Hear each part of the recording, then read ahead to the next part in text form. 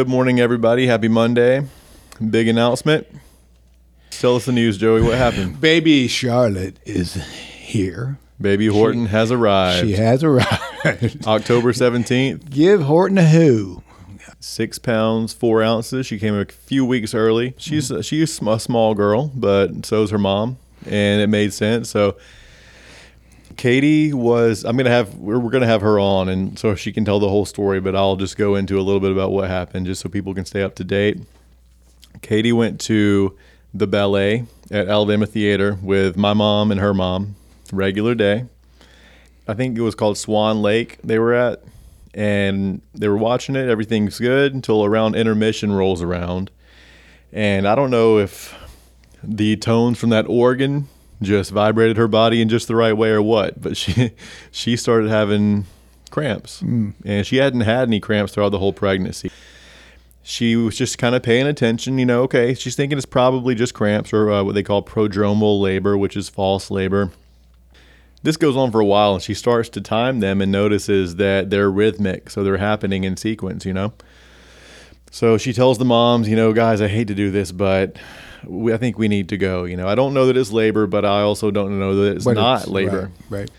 They get home, and Katie tells me what's going on, and she's just saying, it's probably just prodromal labor. So she goes in the bathroom, and it's starting to get a little bit more intense. So she comes out, we're standing next to the bed, and water breaks. Oh. and I said, hello. Wow. I said, woo, here we go. Let's do this thing. So I called the midwife, I called the doula, and I called both of our moms. I was like, hey, you guys might want to come back over. I think it's going down tonight. That's when you text me, wasn't it? Yeah. You're absolutely one of the top first 5 people I texted. So that was before 10 o'clock. It was, exactly. Yeah. It was before 10 o'clock. So next thing you know, Katie's on hands and knees in the bathroom, just feeling these contractions, and they're getting more intense. And, we're doing this thing at home. It's a home birth, and we had planned it that way. We had, of course, we had a backup plan. If anything went off the rails, it would take 15 minutes to get to the hospital. So we had that in place in case something didn't go correctly. But luckily, everything went smoothly. So Katie is on all fours. Contractions are coming. They're getting more intense. So the midwives come. I'm blowing up the birth pool, filling it up with water. And, Katie's making some sounds that I've only heard in nature, if you know what I mean. Yeah. and those sounds with your name, every other sound. Yeah, yes. Exactly. Yeah. But at least they weren't directed towards me. You don't want to be on the business end of one of those sounds. Okay, we get her out in the birth pool, and at this time things are heating up. They're getting a lot more intense. She's the midwives are checking her. They're checking the heart rates. They're checking the heart rate of the baby to make sure she's in the right position. And they felt her, and they said, yeah, she's in the right position. She was not in the right position. This baby was breech, and we found out, when it's crunch time. So at this point, it's almost too late to go anywhere. So the midwife is like, look, I've given birth to, or I have, I've delivered breech babies in the past. We can do this here. And we said, okay, let's do it. So baby Charlotte comes out booty first. Smiling on both ends. Exactly. Beautiful. She came out pooping, if you know what I mean. So all right. Came out breech. Hey, she's here. But here's the thing. Yeah. Once her body came out, the contraction stopped. So the head is stuck. So then Katie had to stand up out of the birth pool. She's holding on to me, and that's the only time that she had to actually push, consciously push, because the contractions are doing all the pushing for her. She's just basically feeling them. When the head was stuck is the only time she had to intentionally push. And after about a minute or two, the head came out, and they rubbed Charlotte's chest, and she comes to life. We're holding her. The rest is history. She's been squealing since then. Well, beautiful, brother. Coincidental, I guess, when the way that she came out, because with both of my daughters, I did a mild cervical traction on them, in the delivery room. Charlotte kind of had her own mild traction, just gravity assisted, if you will, exactly. Of the cervical spine on the way out, lined everything up beautifully. That's an awesome story. And we'll carry on the history from there. Yeah, But, yeah. I know what I was We'll gonna keep the say. updates coming. I got to give you this one too. When you text me, what I did, I went to bed and I kept my phone next to me just in case you were going to follow up. And I remember I heard my phone go off when you text me, and first thing I did was look over at my clock, and the time was 2:22. Now those are my favorite numbers, primarily because my mom was born on February 22nd. And she's passed now about 10 years ago. So when I looked over the clock and I saw those numbers, the first thing that came to my head was, wow, that's going to be some good news. And it was. That's what I found out. Yes, exactly. It was good news for us, but it meant that you had to really throw on some roller skates for the next day, because this happened on Sunday night, and she was delivered about 12:30. The whole birth process only lasted 3-4 hours, and I texted you, and I was like, hey, I got 20-something patients scheduled for Monday. I need you to cover for me, buddy. No problem. And you did, and thank you for that. I had to put on the tennis shoes that actually tie. Yeah, I got you back on the next one as well, brother. My man. Yeah, hopefully it'll be a couple of years before that. Yeah, take a little breather. Yeah, give yourself a minute there anyway. But yeah, Katie has been an absolute rock star. She, I mean, how many people do you know who give birth, breech position, no medication, and are up walking around the next day? So yes. I gotta give a huge shout out to Katie, and people are just in awe of how she had handled this whole thing. So I'm really impressed with her. Yes, and I can contest she was up and about and in very good spirits. Yes, that is true. And you know, it's a beautiful thing because, well, guess what? Maybe 250 years ago or so, that was the only option at home. The midwife, right? Yeah. It was all females. Imagine that. And here we all are today, healthy. Yeah. No bright lights, no cold operating room, no slap on the buttocks to get everything going. Welcome to the real world. Bam. Yep. Good luck. All right. That was great. Right, Yes. Shout out, Kitty girl. You're looking great. Doing great. Yeah. Proud of you. And proud of you too, Chase. Papa Chase. Yes. It's on, brother. Yeah, it's on like Donkey Kong. Hey, girl dad club over here. Yes. We are holding it down. Oh, yeah. I see you got a book in your hand. What's that about? Well, you know what we wanted to, we brought up this in the clinic this morning.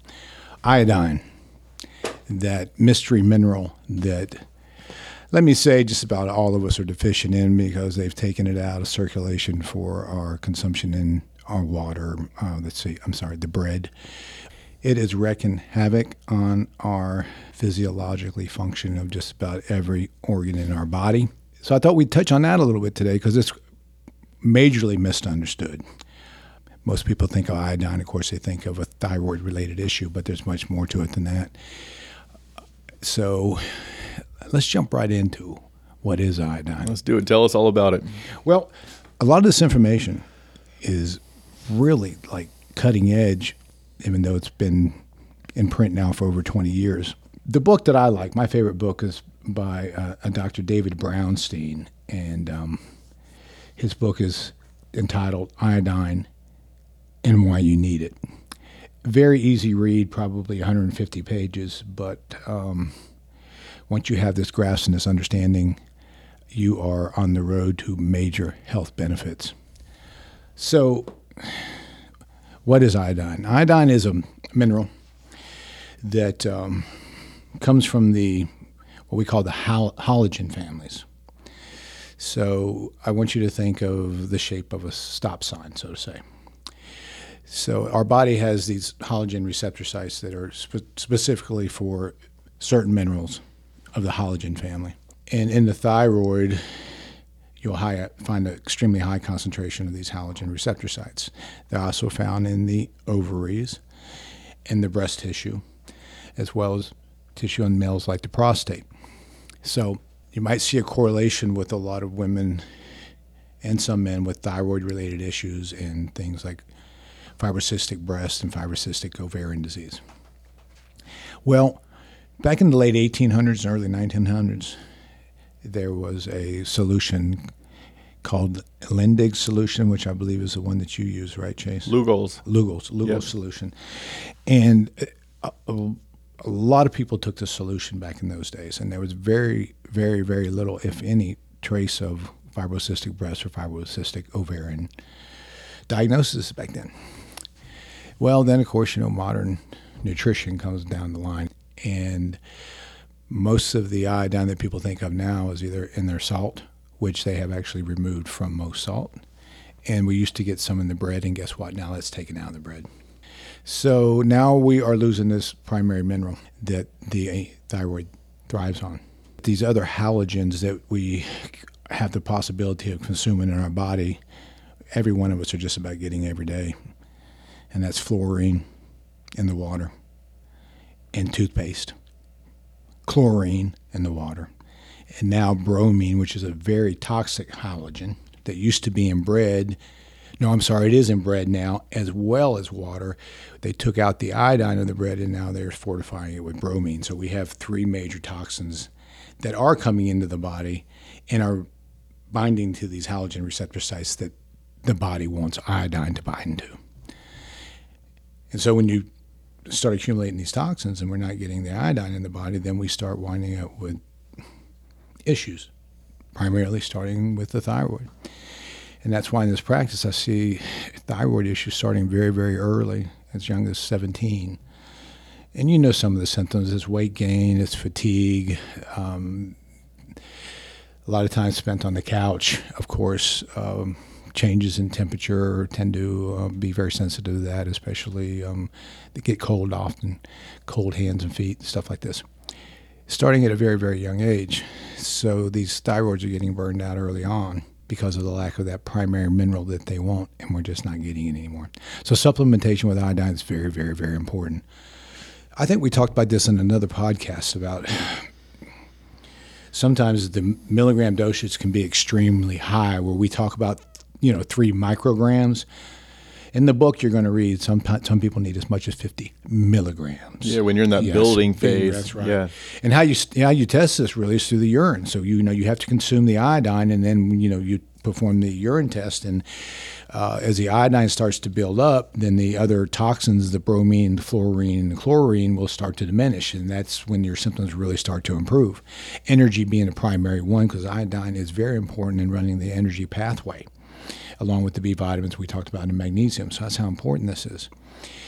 But, there's that thing that a lot of people fear, which is the radioactive iodine, which is the one that they use to treat the thyroid. So that's a poison, that's a toxin. Yeah, people say, what about iodine poisoning and eating too much shrimp and some of those myths? Yes, and then with that, the iodine poisoning from the radioactive iodine, yes, but that's usually associated with thyroid cancer treatment. But because some people think parts is parts, they don't differentiate between the two. Okay, so organic iodine is totally beneficial to the body. It's an absolute must. It's like natural iodine versus artificial iodine. Bingo, yeah. Once it's broken down into its utilization part. Here again, the other major function with the thyroid is every 17 minutes blood runs through the thyroid. And if we have a rogue cell there that needs to be destroyed because down the line it could cause maybe some type of cancer development or some other kind of mutation, well, it's the thyroid's job to pick that up. And in order to pick that up, it needs the iodine to function properly. So even though most people consider iodine deficiency, it's when you get this big bubble on the side of your neck known as a goiter, right? And until then, everything's okay. It's like, no, totally wrong. By then, major problems are on. So we want to make sure that we're consuming enough iodine to help the thyroid regulate cell differentiation, if you will. Yeah, because that's what they told my dad. They told him he's got a goiter on his iodine, or nodule rather. On his so thyroid. they put him on Armour thyroid, or they put him on Synthroid. Yeah. Now, a good point there, because the Synthroid is synthetic, and that's the most popular one used.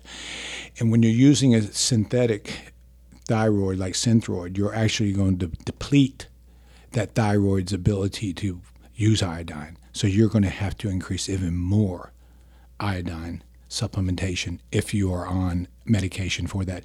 And the other sad thing about that is, in a sense, what you're doing with that synthetic Synthroid, if you will, is you're jump-starting a dead battery, which is why most people out there you'll know this story.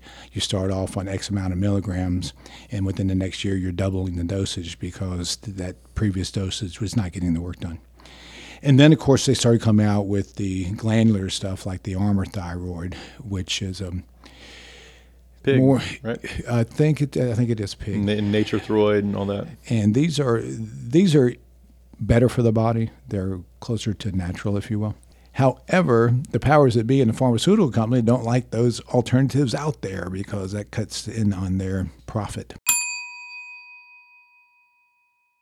I mean, there was 10 years ago, there was a difficult time getting hold of anything alternative to Synthroid. Yeah, they don't push that like they do Synthroid. Exactly, because it's less evasive on the body and it's less profit for them. But if you can find that, that is the better alternative. But you need neither if you'll start supplementing with iodine, because that's what my patients do. Even my 70-year-old plus, all right, you start them on a regimen from that.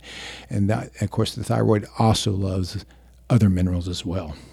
So the combination pulls a lot of people off of medication for, again, we're talking about not fixing anything, but we're regulating when we medicate the thyroid.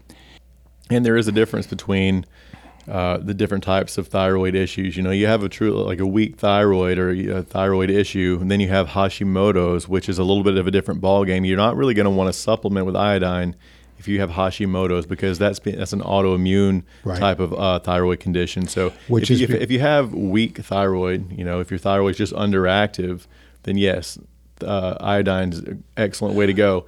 Hashimoto's, on the other hand, which is difficult to diagnose because most doctors aren't running the proper types of thyroid tests, but that's something you want to go to a functional medicine doctor for, so you can differentiate which type of thyroid issue you have. True. Now, the hyperthyroid also works beautifully with the iodine supplementation. Hashimoto's, like you said, that's more of an autoimmune. And the problem here lies that autoimmune disorders are increasing tenfold almost every year, so it's through the roof. And yes, that's much more difficult to manage, but it is still manageable. And that's why I said do get the book, because for somebody with Hashimoto's, that'll help you and your doctor work your way through the protocol for it, if you will. Because though it is an autoimmune disorder, you don't have to suffer the symptoms of that autoimmune disorder if you're able to give that thyroid the boost that it needs. I have a patient who recently approached. She's a chiropractic patient, but she also wanted to have some functional medicine work done. So I said, okay, well, here's where we'll start. We'll run some lab work. She showed me what lab work she had done in the past, and it was just the absolute bare minimum, T4 and T3, basically. Yeah. So I gave her a list of the markers that I wanted her to have run. I said, just go to your primary care, see if they'll do this for you. So the primary care is like, oh, you don't need all this. So I said, okay, check out any lab tests now. He goes over to any lab test now, and to do the lab work that I recommended, it would have cost her almost $2,000. Unbelievable. So I'm getting back in network with, have you heard of the professional co-op? Yes. Yeah. Professional co-op is where we can get lab work done that would cost thousands. You can get it done for about $300.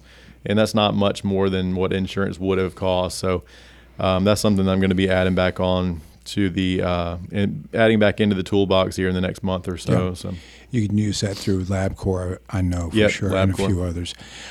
Quest. Yeah, that's the other thing you're bringing out too. People, this is the other issue. I don't check this out in your new year's insurance coverage. A lot of the major insurance companies, including Blue Cross Blue Shield, they're getting to where they are not covering standard blood work panels anymore, which is, they want you to get them. But if there's not something to write you a script for, be careful, because they'll find that as maintenance care it will. And God forbid you maintain your health. Exactly. Although no, we're not paying for that. So be ready for out of pocket with that, even if your primary care physician doesn't warn you ahead of time. Look for that, because a lot of my patients, I'm saying over half of them now, are winding up with that problem. Yeah. Insurance companies have always been, they've always been a certain type of way with lab work, such as one lab marker that is really valuable for predicting heart attack, called an HSCRP, a high sensitivity C-reactive protein. That lab marker has been shown in studies to be able to predict a heart attack before it happens. But guess what? your insurance won't pay for that marker until after you've already had the heart attack. So, again, a lot of times you ask for that test, and if your physician doesn't know what an elevated number means, if it's not something they're privy in or they've studied, they may refuse to have that tested, because if it is high and they don't know how you go about lowering it, then they might not want that test taken on you. It's probably the most sensitive marker for inflammation throughout the body, period. Guess what? It's brought down with diet and supplementation. So therefore, since they're not using a medication to lower it, it's not popular in the medical school. At this point, even though, yes, the studies have been out over 20 years now, it's not often requested by most practitioners, but absolutely the most sensitive one for inflammation. Another one, homocysteine for inflammation. Another great one. And when that patient called, she asked for homocysteine. They said, "What's that?" Mm-hmm.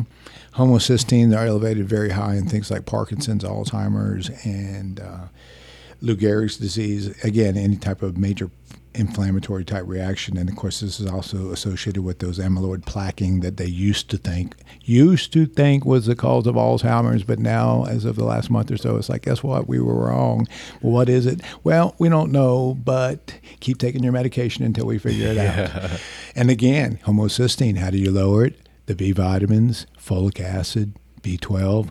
Where's the big push if there's not a pharmaceutical to lower that? Yeah, sad, but very true. Very important markers for anti-aging too, Doc. Very, very, very important markers.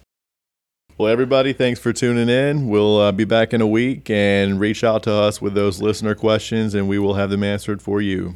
Yeah, have yourself a great week.